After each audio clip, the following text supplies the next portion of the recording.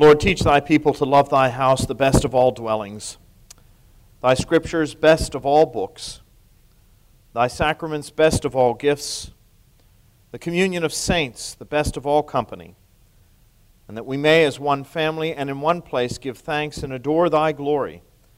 Help us to keep always thy day, the first of days, holy unto thee, our Maker, our resurrection, and our life. God, blessed forever. Amen.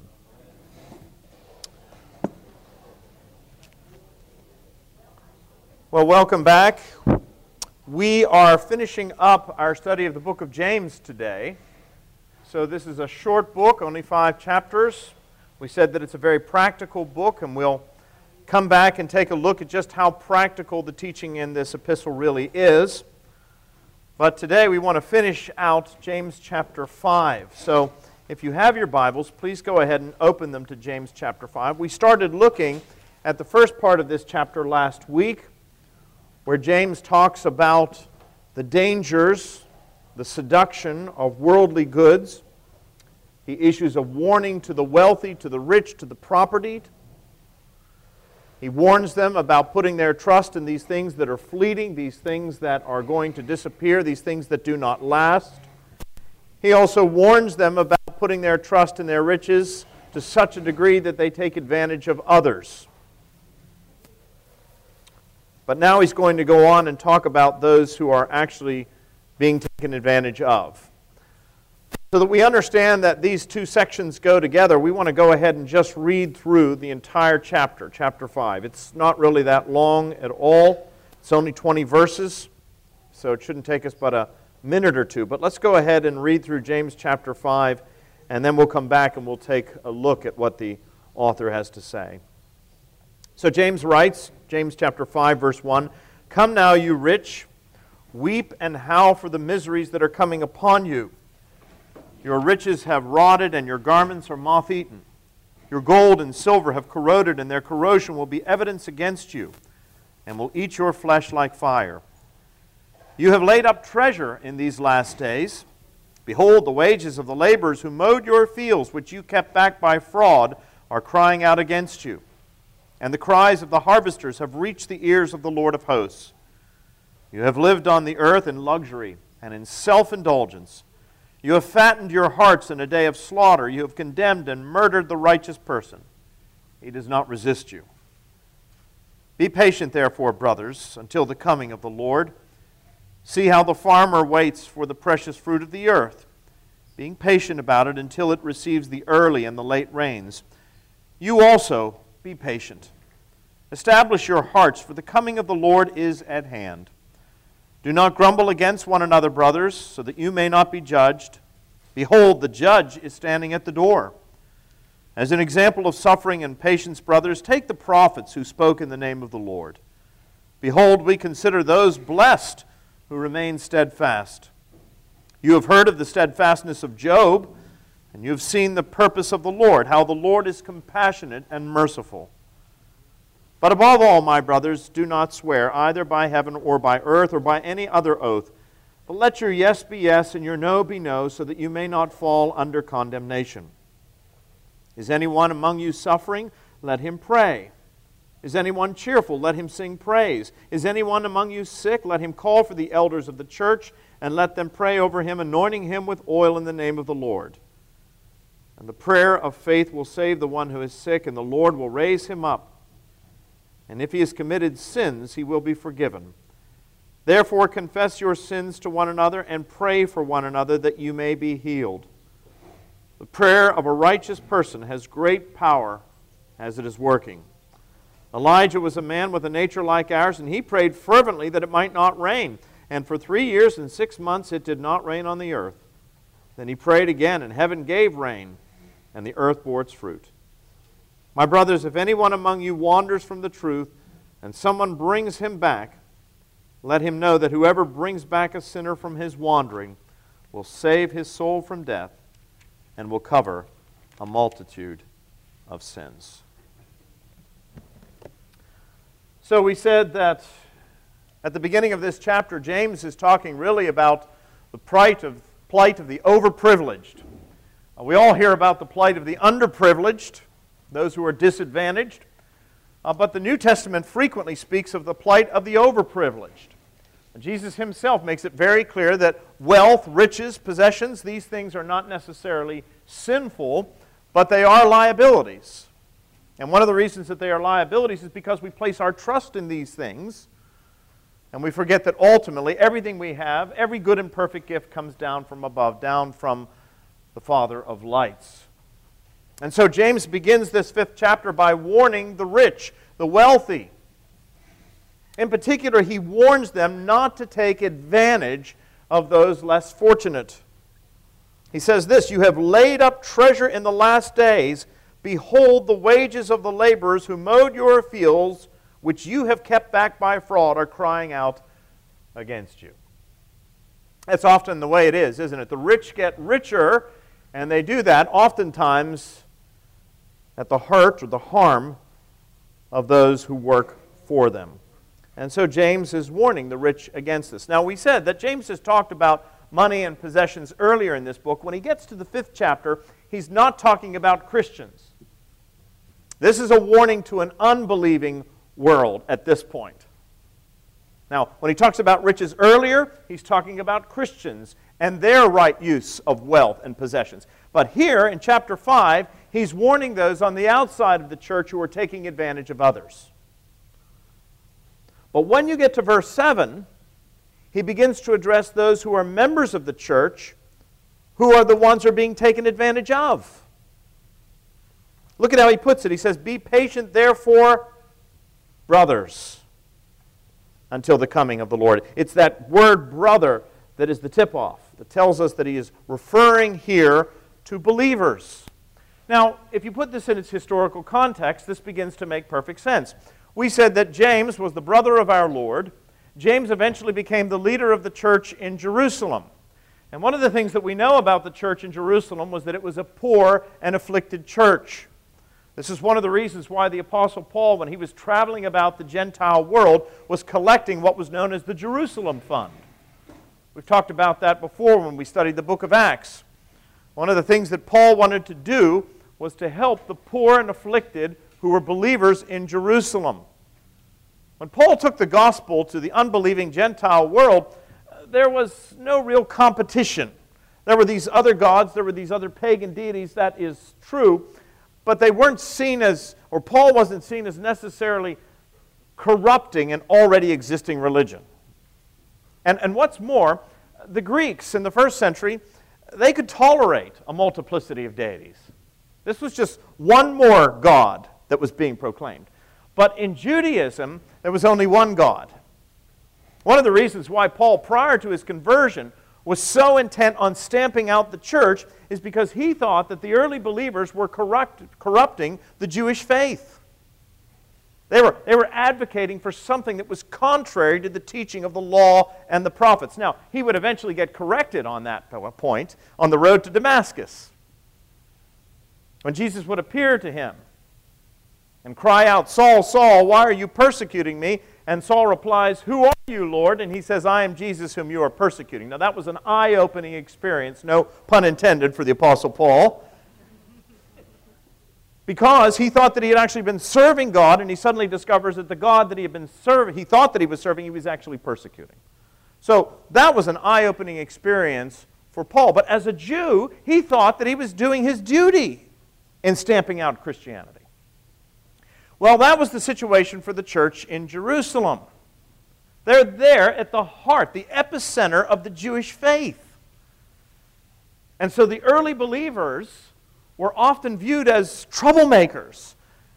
And they were abused, they were persecuted, and they were poor. And so Paul was collecting this fund from all of the Gentile churches that was designed to be brought to Jerusalem, laid at the feet of James and others who were the leaders of that church, in order to alleviate the suffering. So when James here in his own epistle is talking about those who are being afflicted, he knows this firsthand. He knows who the rich and the wealthy are, the Sadducees, for example, who are out there persecuting the believers. So in the first part of the chapter, the first 6 verses, He is condemning those who are rich, who are unbelievers, who are taking advantage of the poor. But in verses 7 and following, he's referring to those who are poor, but who are believers, who are the afflicted. Now, you can warn the rich not to take advantage of others.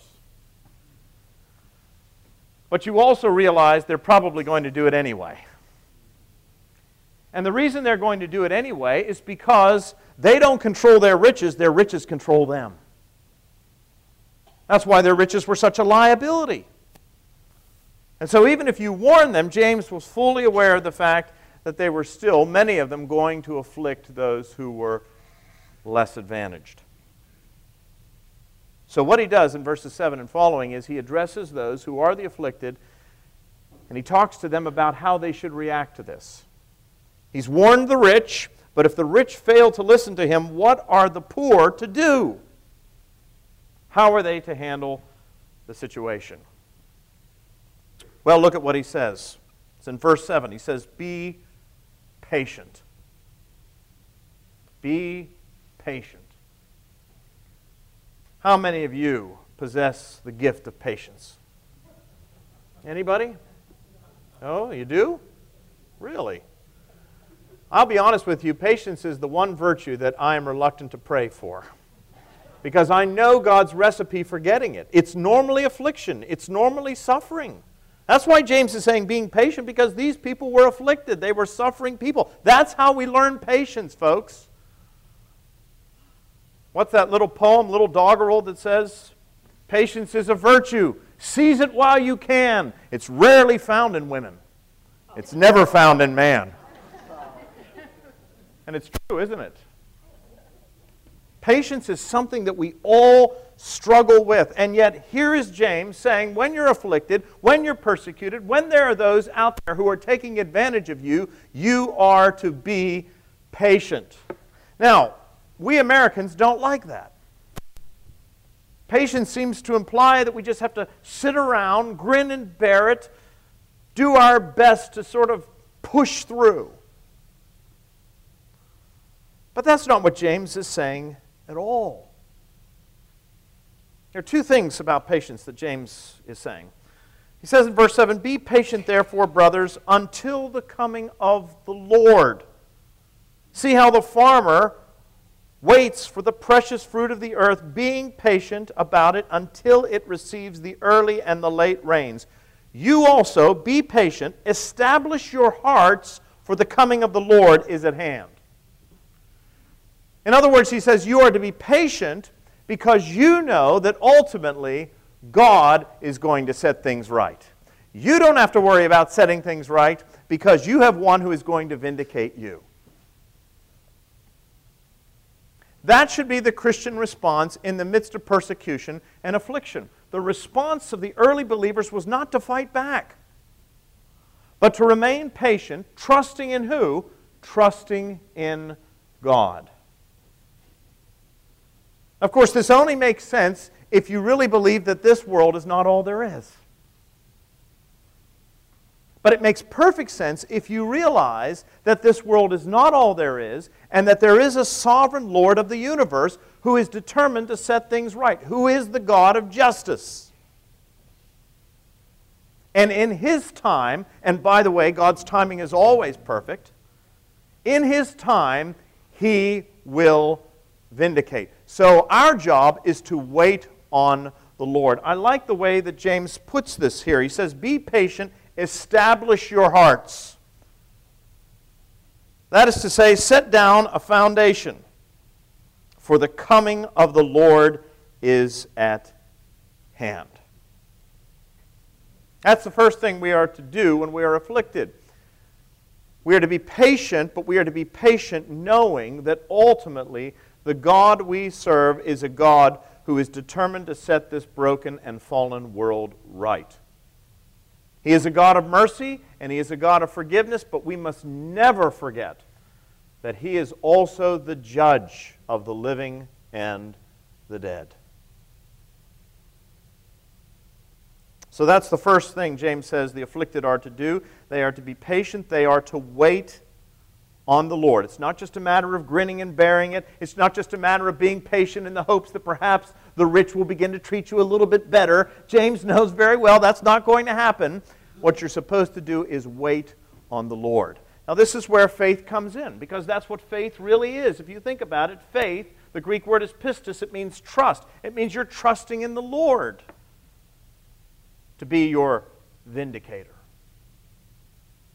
If you think about it, the supreme example of someone trusting in the Lord to be his vindicator is Jesus himself. Jesus, who throughout his ministry was oppressed and hated and persecuted and right up to the very end hounded. And there he is in the Garden of Gethsemane praying for the Lord's deliverance, but then he goes on to say, but if it's not your will that I be delivered from this, then your will be done.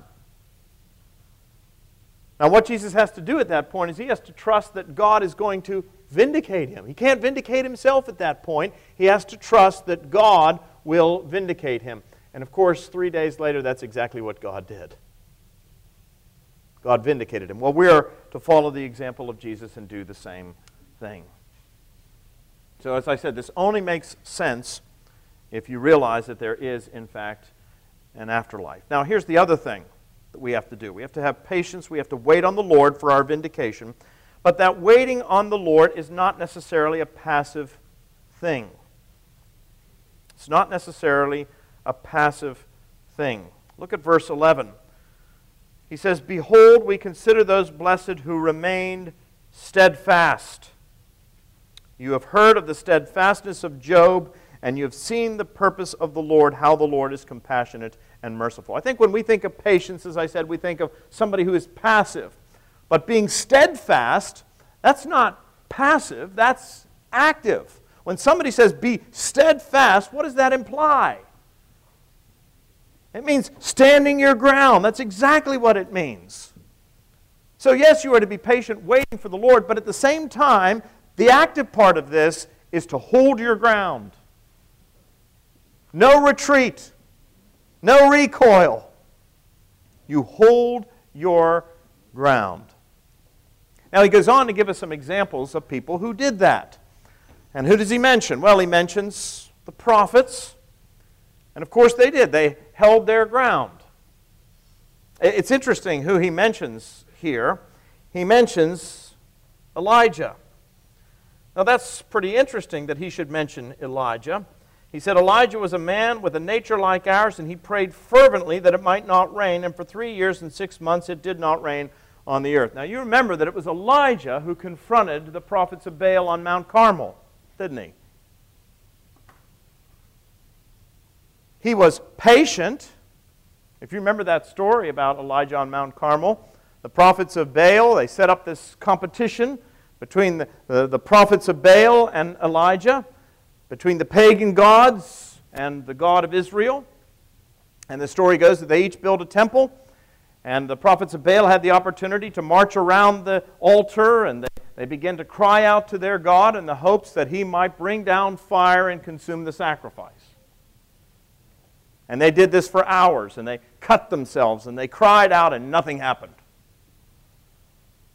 And then Elijah comes. And Elijah says, all right, it's my turn, but I want you to douse the wood with water. I want it to be absolutely drenched. I want you to put more water on there, until we're told the water came down, running off the altar and into the trench and filled it.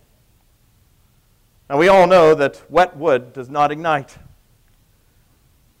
So Elijah is doing what? He's being patient. He's trusting in the Lord to vindicate him. And he cries out to the Lord, and you know the story. Fire comes down from heaven, and it consumes the sacrifice, and it licks up the water, laps it up. So everything is consumed. And what was that? That was God vindicating Elijah. It's not Elijah vindicating himself, it's God vindicating Elijah. But the important thing to recognize here is that Elijah didn't back down. He didn't fight back. He simply trusted in the Lord, but he stood his ground. And that's what you and I are called to do. We're not to lose heart. We're not to become discouraged as we wait for the Lord. we are to hold our ground. No surrender.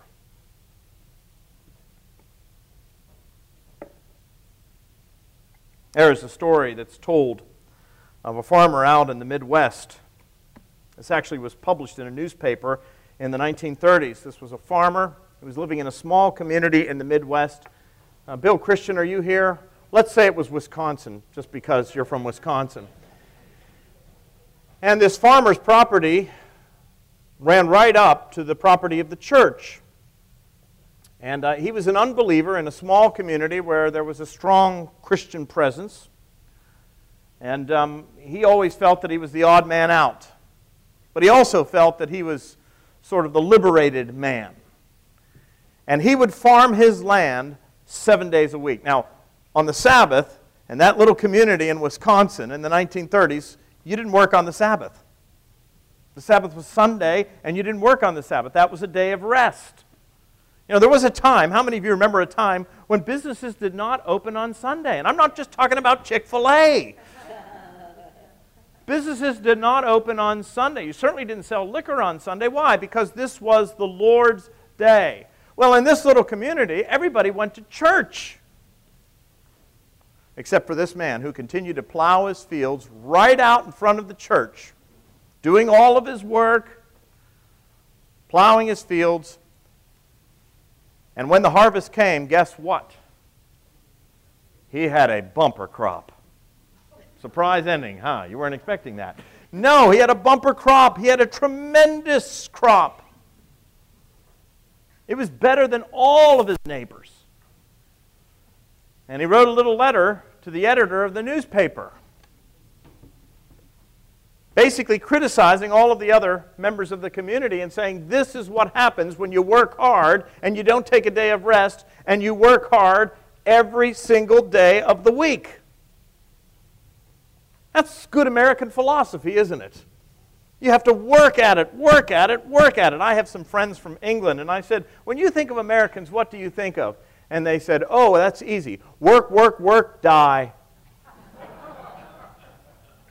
And that's often the way it is for Americans, isn't it? And we work hard. Why? Because we want to gain much, and if we gain much, then we can live the good life, and the good life is what? Being able to do whatever we want. Well, that's exactly what this farmer thought. And he worked hard every single day, and when he had the bumper crop, he thought this was the opportunity to teach the rest of the community a lesson. And so he wrote this letter to the editor in which he spells out what he had done and how foolish the rest had been.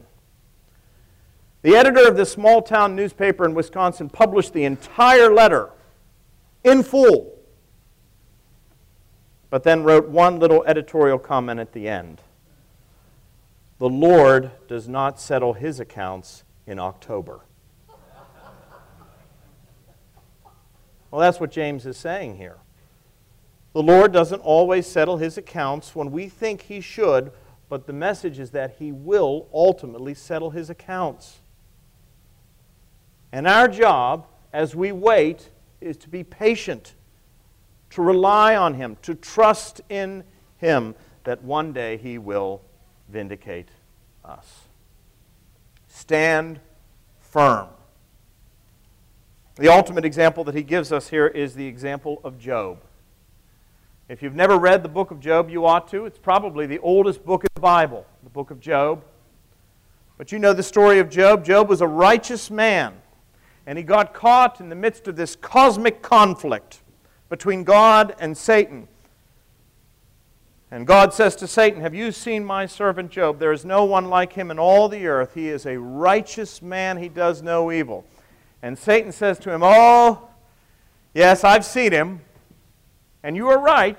He's a righteous man. But you know why he's righteous. He's righteous because you protect him. But if you were allowing him to be afflicted, if you were just to let down that fence that you put around him and allow him to suffer a little bit, oh, he would curse you to your face. And so God says to Satan, well, go ahead and try. And you know the story. If you read the book of Job, all of these terrible things happen to Job as a consequence. I mean, terrible things.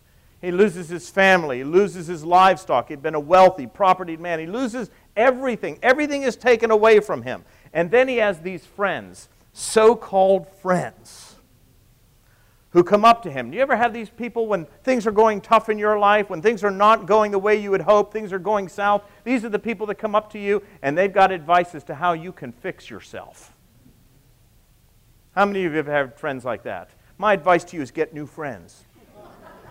But this is what Job's friends do to him. They come up to him and they've got all kinds of advice. Well, your problem is this, Job. You must have done something that upset the Lord.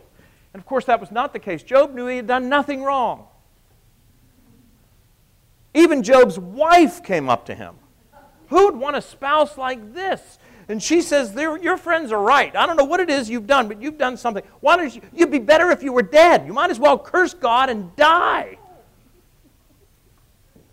So this is the situation you see. All of these people giving Job all of this bit of advice, but Job knew that he hadn't done it. And he did what? He waited patiently. Waiting patiently. He waited patiently for the Lord. He waited for the Lord to ultimately vindicate him. And if you read the book of Job, and you've heard of the patience of Job, that is ultimately what the Lord did. The Lord vindicated Job.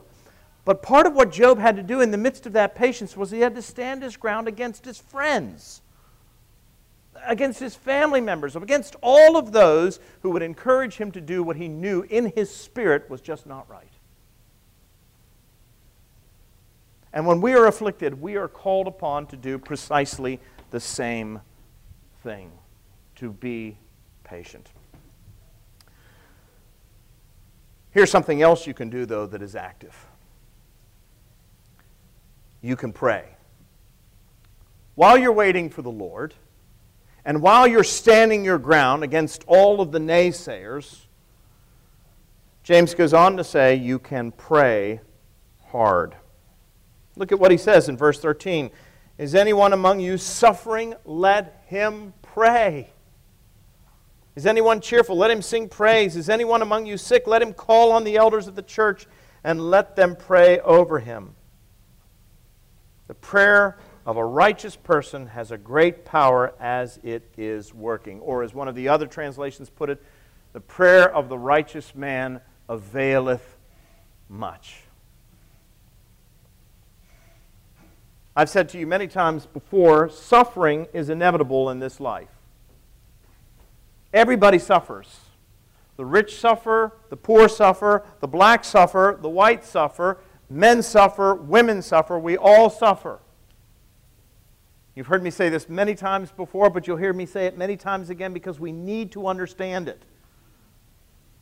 That the storms of life are going to come. Every single one of us is in one of three places. You're either heading into a storm, you're in a storm, or you just come out of a storm. But the storms of life cannot be avoided. And when the storm erupts, what can you do? Aside from being patient, aside from standing your ground, James says you can pray. It's the greatest privilege we have, my friends, to go into the throne room, into the presence of the Creator of the heavens and the earth, the sovereign Lord of the universe. Now, when we begin to talk about prayer, this is a simple message in one respect, but in another sense, it is a very complicated subject. Many people know that they should pray, but they find prayer difficult. How many of you find prayer to be difficult, if you're honest with yourself? I mean, we ask these kinds of questions. What is prayer really designed to do? When we pray, is prayer designed to change God, or is prayer designed to change us? I mean, which one is it? Can we actually change God's mind by our prayers? The prayer of the righteous man availeth much. What does it mean to pray without ceasing? That's what the Bible says. Pray without ceasing. Well, what does that mean? How should I pray? Who should pray? To whom should we pray? These are the kinds of questions that we ask. So James tells us that we should pray, but we find prayer difficult. Now, this is an eminently practical book, so what I want to do here in the final moments, as we round out our study of James, So I want to give you some helpful hints for praying. Because again, the storms are going to erupt in your life. Difficulty is going to come. Things are going to surprise you. They're not going to surprise God, but there will be things that will surprise you in your life. Here's some helpful hints when it comes to praying, because really, this is the most important thing that you and I can do. This is the most important thing that you and I can do. But when we pray, you need to understand a couple of things. First of all, prayer is designed to be a conversation with the Almighty. The best illustration that I know of for a picture of prayer comes from the Old Testament, and it's from the book of Esther. That's probably not a book that most people read. But it is a wonderful book. Esther was a queen. She was the queen in a pagan empire, actually, but she was a Jewess. She was Jewish. And she was a woman who interceded on behalf of her people. Now, to make a long story short, a law had been passed in that land that said that everybody had to bow down and basically honor the king. Well, that was something that Jews could not do. And there was a conspiracy basically to wipe out the Jews in that kingdom. They wanted to get rid of all the Jews, and they knew that this was a way to do it. And so Esther, who was a Jew, knew that she was the only one who could ultimately deliver her people. And she could do that because she had a privileged relationship with the king. She was the queen. But here was the problem. Nobody was permitted to go into the king's presence without being summoned. It was punishable by death. Now, remember that in that day, kings had many wives. Kings were not going to be interrupted. It was the law of the Medes and the Persians, and it could not be revoked. But one of Esther's relatives came to her and said, the situation is desperate. You're going to have to risk your life.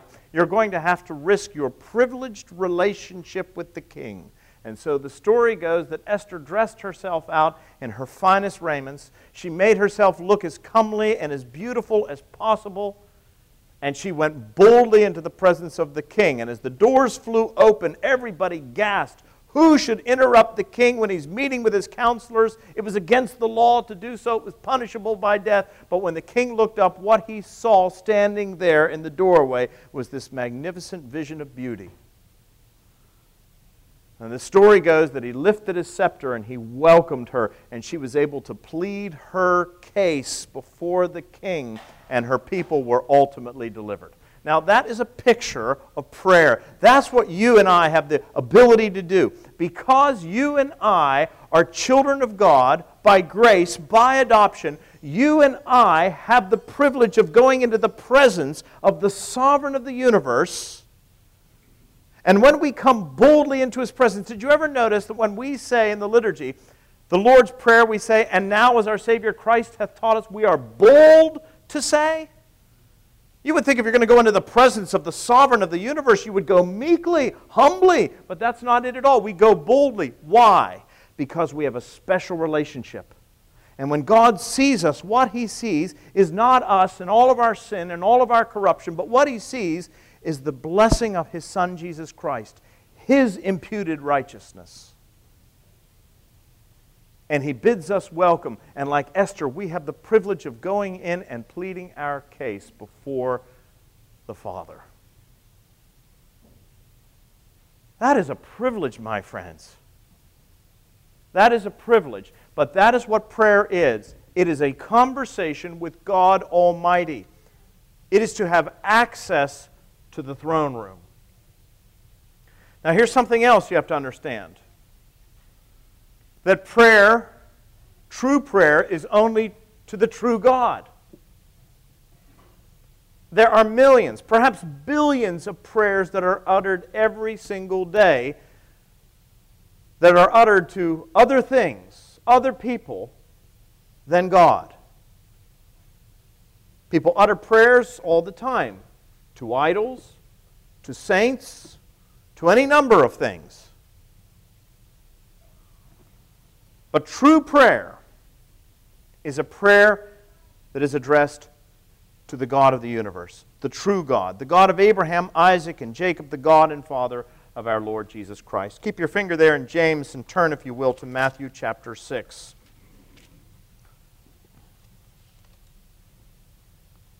Jesus said this, "And when you pray, you must not be like the hypocrites, for they love to stand and pray in the synagogues and at the street corners, that they may be seen by others. Truly I say to you, they have received their reward.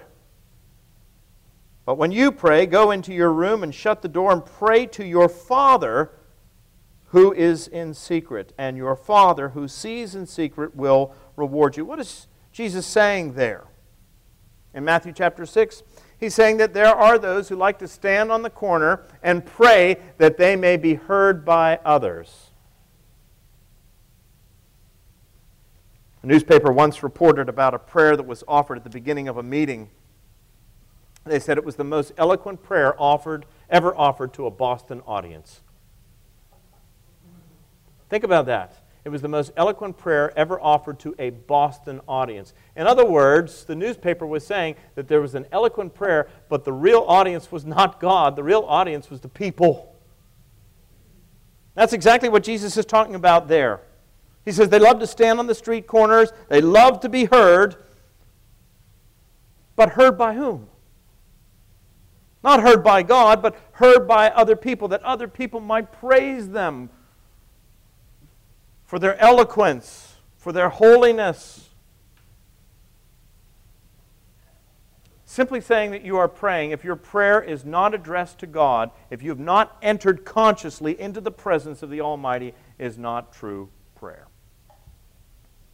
Now, when we say it's got to be a prayer to God, what that means is it's got to be a prayer to the triune God, Father, Son, and Holy Spirit. And all three persons participate in the hearing of our prayers. They all have a role to play. For example, the Bible teaches us that our prayers should be addressed to God the Father. That's one of the reasons why we sometimes pray to the Son and to the Holy Spirit. That is true. But generally speaking, prayers are addressed to God the Father. That's why Jesus said, "And when you pray, pray like this, Our Father who art in heaven, hallowed be thy name." So prayers are addressed to the Father.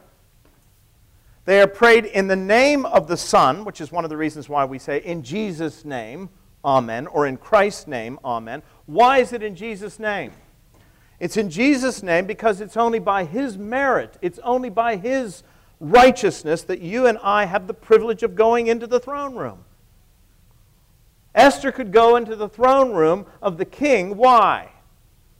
Because she had a privileged relationship. You and I have a privileged relationship with God, but we have that privileged relationship through Jesus Christ. It's not on the basis of anything that we have done. It's not on the basis of our merit, our goodness. It is His imputed righteousness alone. So we have access to the Father, the Creator of the heavens and the earth, through the Son, that is the righteousness of the Son, and here's the third part, in the power of the Holy Spirit. Paul speaks of this in Ephesians chapter 2. In the Spirit. Now what does that mean? I think most of us understand praying to the Father, praying through the merits of Jesus Christ. What does it mean to do this in the power of the Spirit? Well, this is simply a confession saying that you and I do not know how we ought to pray. I asked the question earlier, how many of you struggle with prayer? And you say, absolutely. Have you ever been in that point when you're in your life where you don't even know what to pray for? I often am at that point in my life. I don't know what to pray for. Stephen Bain was appointed the Anglican Observer to the United Nations. He was the first appointee from the Church of England to that high post. This was back in the 1960s.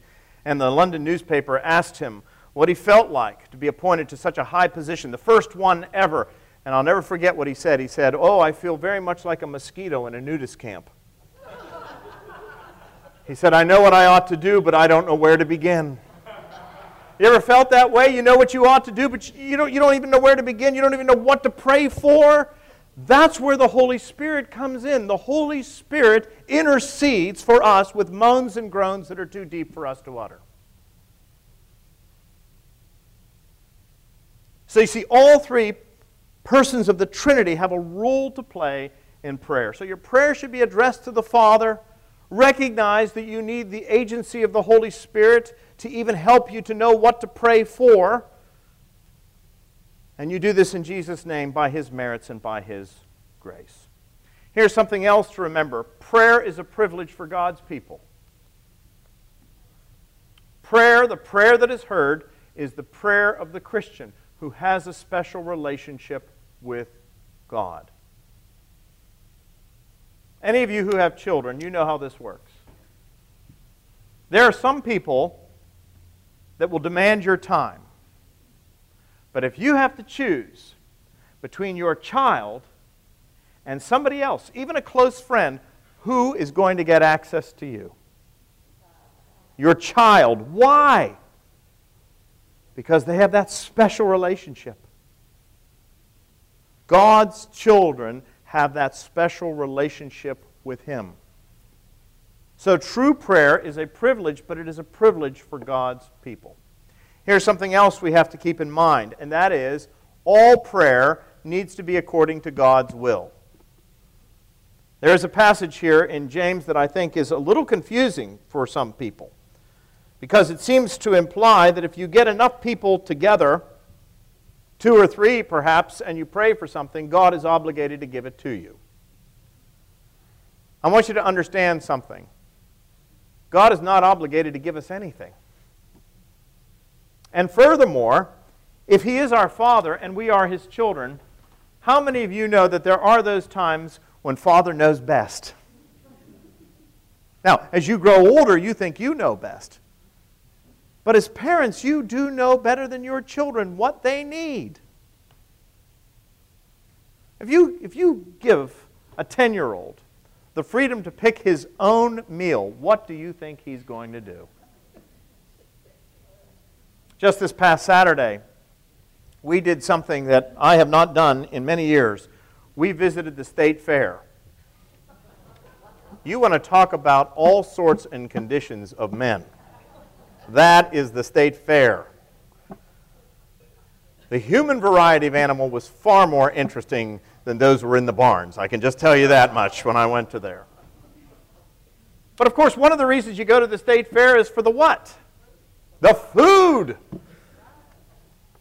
And I'll tell you, it's the healthiest diet you'll ever find. Elephant ears, chocolate-covered bananas, fried Oreos. I mean, everything is fried. You could just imagine. Now, let me just tell you something. I have a 13-year-old son, and he said, Dad, can I? I said, look, it's the fair, of course. But after about the 3rd batch of Oreos, I'm thinking to myself, it's a long ride back. You let them choose for themselves, and what are they going to choose? Anything but what's healthy for them. So if you're a responsible parent, you're not going to give them just what they want, just what they ask for. You recognize what's best. You may think you know what is best for you, spiritually, physically, in your life.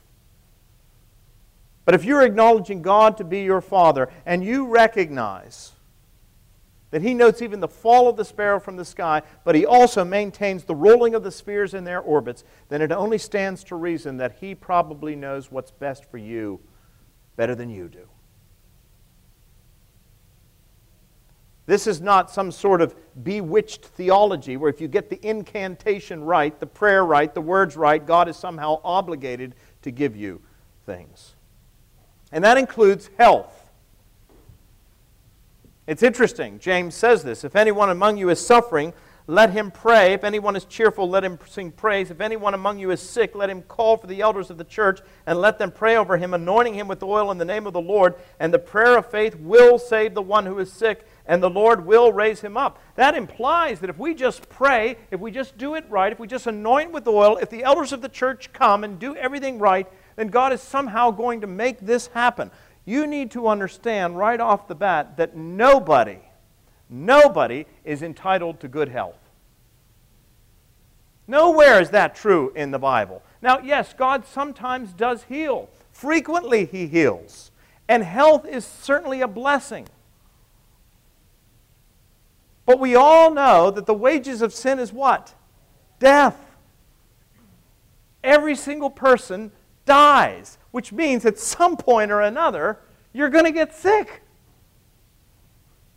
That's just a fact. So when we pray, we have to pray trusting that God can and sometimes does heal, but there are those times when there is perhaps a greater plan in view. So we trust the Lord to do for us better things than we can ask for or imagine. All prayer should also contain confession. Why? Because we are all sinners. And Martin Luther put it this way. He said, we are simul justus et peccator, which means at the same time sinners and yet justified. That is to say, we are in a right relationship with God by grace through faith. It is an imputed righteousness. But that doesn't mean that when you become a Christian, you stop sinning. Now, it should mean that sin shouldn't characterize your life, but we still, from time to time, fail. I mean, a few weeks ago, I talked about the taming of the tongue in this class. All right? How well are you doing? Is your tongue tamed yet? How many of you are still struggling? How many of you let the tongue back out of the cage and you got to somehow corral it and get it back in there again? If you are, then you know what I'm talking about. We still struggle. We still sin. And that sin creates an impediment. And so when we come into the presence of the Lord, we need to acknowledge that. We need to ask for forgiveness. Repentance is not a one-time thing, folks. All of our life should be repentance. And so confession is a part of prayer. Make it a part of your prayer. Put it on the front end. And when you pray, pray for yourself. But if you're being persecuted, the Scripture is clear, pray for your persecutor as well. Now maybe you do that. Maybe you do pray for those who have afflicted you or taken advantage of you or slandered you. But here's my question. What are you praying for when you pray for them? Is it those psalms where you say, "Oh Lord, strike down thine enemy, grind him into the dust"? Is it that kind of a prayer? Or is it the prayer, "Lord, turn his heart. Turn her heart. Bring them to repentance"? Because we have to remember that that's what we once were. We were enemies of God, is the way Paul describes it. And God loved us, so we pray for others. And that's how James ends this book. My brothers, if anyone among you wanders from the truth, and someone brings him back, let him know that whoever brings back a sinner from his wandering will save his soul from death and will cover a multitude of sins. In the end, James says that's what we should be praying for more than anything else, because if you think about it, sin is really the cause of the lion's share of the misery and the suffering that exists in the world today. And so if you can convert the sinner, you cover a multitude of sins. So as I said, this is a very practical book. Let's just go back very quickly and review how practical it really is. James begins this book in chapter 1 talking about suffering. The problem of pain, as C.S. Lewis called it.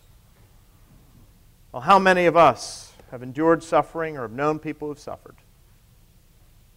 If you suffer, this is a book for you. James talks about the need to be serious followers of Christ. Fanatics. Remember that? Not just sort of casual hangers-on, but people who are serious about the gospel.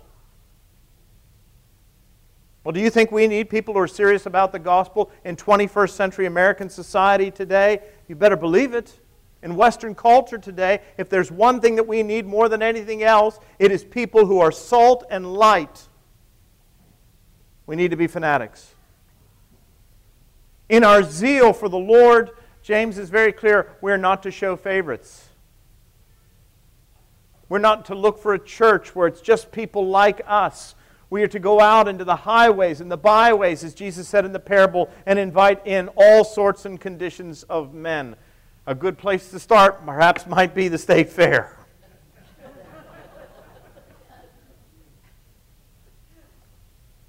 We are to recognize that actions speak louder than words. It's not enough to stand up and pray on Sundays and pray on your neighbor every other day of the week. Actions speak louder than words.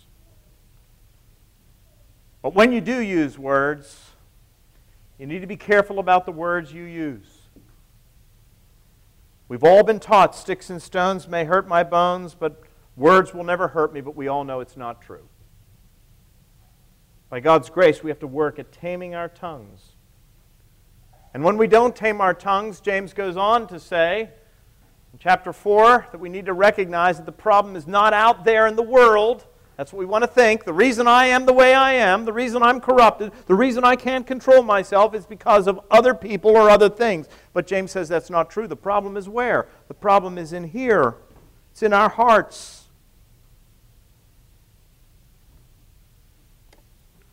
We are to remember that we are not God. We are not God in other people's lives. And James says we are not God in our own lives. We are not in control. We are not the masters of our own fate. We are not the captains of our own destiny. We have to remember that we can't place our faith, our trust, our confidence in the things of this earth. Why? Because they eventually will all disappear. All of your riches, he said, have become corroded. Jesus said, store not up for yourselves treasures on earth where moth and rust corrupt and where thieves break in and steal. But store up for yourselves treasures in heaven. And finally, when you are facing affliction, when those who are mighty and powerful are out there and they're abusing you because of your faith in Jesus Christ, be patient. Know that God is still in control. Be immovable. Be steadfast. Do not shrink back. Continue to bear witness. And when you think you have no strength left, go boldly into the presence of the King and plead your cause. There could hardly be a more practical book in the Bible than the book of James. Can you imagine how different we would be? Not even talking about the parish, but how different we would be. How different the world would look to us if we lived like this. Sometimes people will come up to me and they'll say, just tell me what to do. I want to know what I should do. Well, I'm telling you what you should do. Read the book of James. Read it, mark it, learn it, inwardly digest it. It's practical advice for practical people. Now we have, and this rarely happens, 5 minutes. And I know that there were some people with some questions. So I am willing to entertain questions for the remaining 5 minutes. Somebody's already slipped one up here onto my desk, so I'm going to go ahead and read it. And then if there are any other questions, I'll go ahead and answer them. The question is this. I know that I have a soul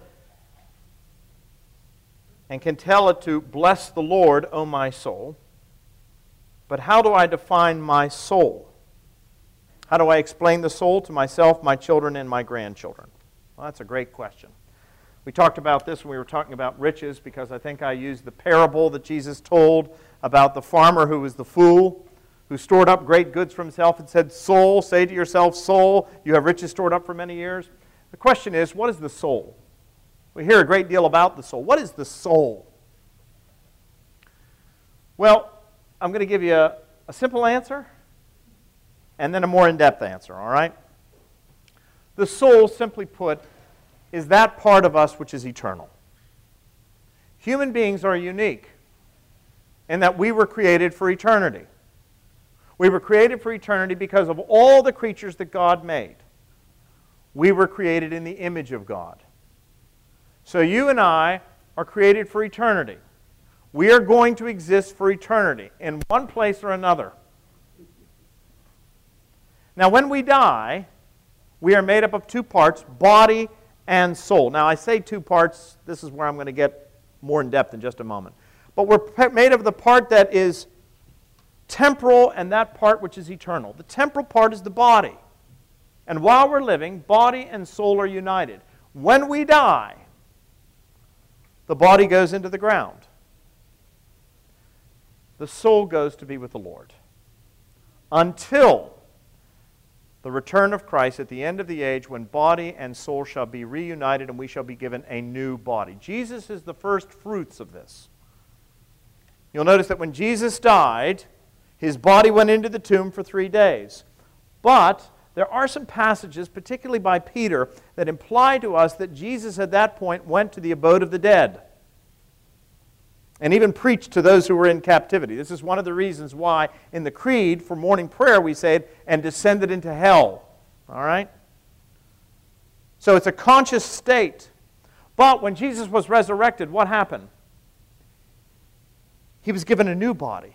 It was a physical body in the sense that it could be seen, it could be touched, still bore the wounds, and yet it was capable of doing things that it was not capable of doing before. Passing through bolted and barred doors, going back and forth to heaven, appearing out of nowhere. Well, that's what it's going to be like for us. When you die, you don't cease to exist, and you just don't go into the ground waiting. The body goes into the ground, but the spirit goes to be with the Lord, in the presence of the Lord, until that day when body and soul are reunited and we are given a new body. And I don't know about you, but I'm looking forward to the new body.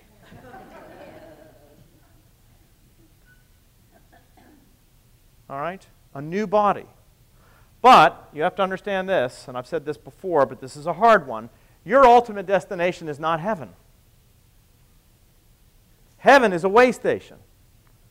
If you read the grand story in the book of Revelation, God's real plan is a new heaven and a new earth. God is going to get back on track what Adam and Eve got off track. Now, I say that that is a simple answer, and you're probably thinking, it doesn't sound simple to me at all. But when I say soul and body, there is another view. That's what's called the dichotomous view, that there are two parts of us. There is the eternal part, the soul, the temporal part, the body. There are some theologians who hold to what is known as the trichotomous view. And what they do is they make a distinction between the spirit and the soul. All right? So we're not soul and body, we're spirit, soul, and body. Now when they make that distinction, and there are some passages in the Old Testament that imply that this is the way it is, the distinction they would make between the soul and the spirit is this. The soul is that part of us that gives us personality. The old Hebrew word is nephesh, and it would imply that there are even animals that are soulish animals. You know, dogs have personality, for example. Cats don't, but dogs have personality. Dogs have personality. They're nephesh creatures. They're soulish creatures. How many of you have dogs and know that the dog has a personality? All right. They would say that that's a soulish creature. The spirit, they would say, is that part of us which has God consciousness, which is eternal. All right? So the soul is sort of our personality. The spirit is the eternal part. For those who hold to a dichotomous view, just two views, the soul and the spirit are combined. It's basically the eternal part of us. But the important thing to understand is you are temporal and eternal. And you will live forever in one place or another depending upon your relationship with Christ. Now, how's that? Clear as mud? Okay, good. All right. Any other questions? They dare not ask him anymore. Yes? You said that when we pray, Rachel, plug your ears. Because, yeah, I mean, that's a great question. Prayers to the saints and so forth. I think one of the things that sometimes gets a little confusing on the part of Protestants when it comes to how Catholics pray and so forth, And this goes to a question that Charlene Ringer asked me that was after Sunday school. So I'll try to sort of bring all this together. One of the things that we have to remember about the saints, and incidentally, coming up in November, November 1st is what is known as All Saints' Day. The first thing to understand about the saints, from a biblical point of view, I'm not talking about Catholicism or Anglicanism or Orthodoxy or any. You need to understand the biblical notion of a saint. The biblical notion of a saint is not someone who does great things, who achieves great purposes, and thereby is awarded this coveted status of a saint. This status that is reserved only for a select few. The word saint and the word Christian are interchangeable in the New Testament. All right? So if you are a Christian, you are a saint. Isn't that encouraging? Now, I didn't say you were a perfect saint. I didn't say you weren't a saint in training, but you are a saint. You are a Christian. If you're a Christian, you're a saint. A saint is a Christian. So that's the first thing to understand. What Roman Catholics often do, now I want to be careful here because there are different views. There's a thing called the treasury of merit and so forth. But what many Catholics mean, let's put it this way, is that when a person dies, they are still very much alive. When your loved one dies and they're in the Lord, they are with the Lord. This is why the New Testament says we are surrounded by so great a cloud of witnesses. And those who are with the Lord are not disinterested in what's happening down here on earth. They are excited to see what God's unfolding plans in history are. And so many Catholics, when they say, well, I pray to the saints, what they're really saying is they're asking the saints to pray for them in the same way that I ask St. William here to pray for me. The problem with it, from an Anglican point of view, is that for many people, we don't know the status of a person once they die. Only God knows their heart. And in the medieval period, this was used as sort of friends at court. It was given the idea that if you had somebody who was really a great saint, then they were much closer to the throne than somebody else, and you might be able to curry favor with them. So as Anglicans, we give thanks for the saints. We really don't pray to the saints. We do pray for the dead. But when I say we pray for the dead, we are not praying to change their status. All right? You cannot. The Bible says it is appointed man once to die, and then there's judgment. So you can't change the status. You can't have chancery masses and all that sort of thing that Martin Luther was upset about. You can't do anything to change the status of a person once they die. Purchase so many years off purgatory or anything like that. You can't do that. But we pray for the dead in the sense that they may grow from strength to strength in the light of God's eternal kingdom. It's our way of remembering the fact that our loved ones, when they go to be with the Lord, are still there. They haven't completely passed from the scene. They're still there. But we are not praying that they can change anything. So I discourage the practice of praying or asking saints, aside from the ones that are here on earth, what are known as the church militant. I discourage asking the saints in the church triumphant, if you will, to pray for us, because it gives rise to just misunderstanding and superstition. And that's the main reason why the Protestant reformers condemned it for the most part. They understood, but they also understood that it was susceptible to being abused and misunderstood. It's a great question. Anything else? All right, well, we're going to close with a word of prayer. And what are we going to study next week? I'll let you know when I figure it out. So, I think we are probably going to begin a study of Paul's epistle to the Romans, which is a great book, an important book, obviously, for all the reasons. There are a couple of books I always like to preach when I am in ministry. It takes me a while to get through it. I'm just going to brace you right now. The last time I taught Romans, it took me 4 years. So we will teach Romans until we finish it, or you go to glory, or I go to glory. or the Lord comes in glory, all right? The other book that I always like to teach is the Gospel of John. That took me 6 years. So, given COVID, I thought we would start off with something simple, something practical, something short. That's what we've done with James. Now we'll take a deep dive into some theology. All right? Let's close with a word of prayer. Heavenly Father, we give you thanks for the book of James. It is an extraordinary book. We said that it is a church that is often neglected in the life of the church, perhaps because of Martin Luther's misunderstanding. But it is a practical book. And the Christian life should be practical. It's not just about ethereal theology. It's about living here and now. That's the message of Christianity, that God took on human flesh. Real flesh. What we got up with this morning. What some of us washed this morning. What some of us shaved this morning. God took on that flesh and He walked among us. And we are to walk in this world and be a light in the darkness. James shows us how to do that.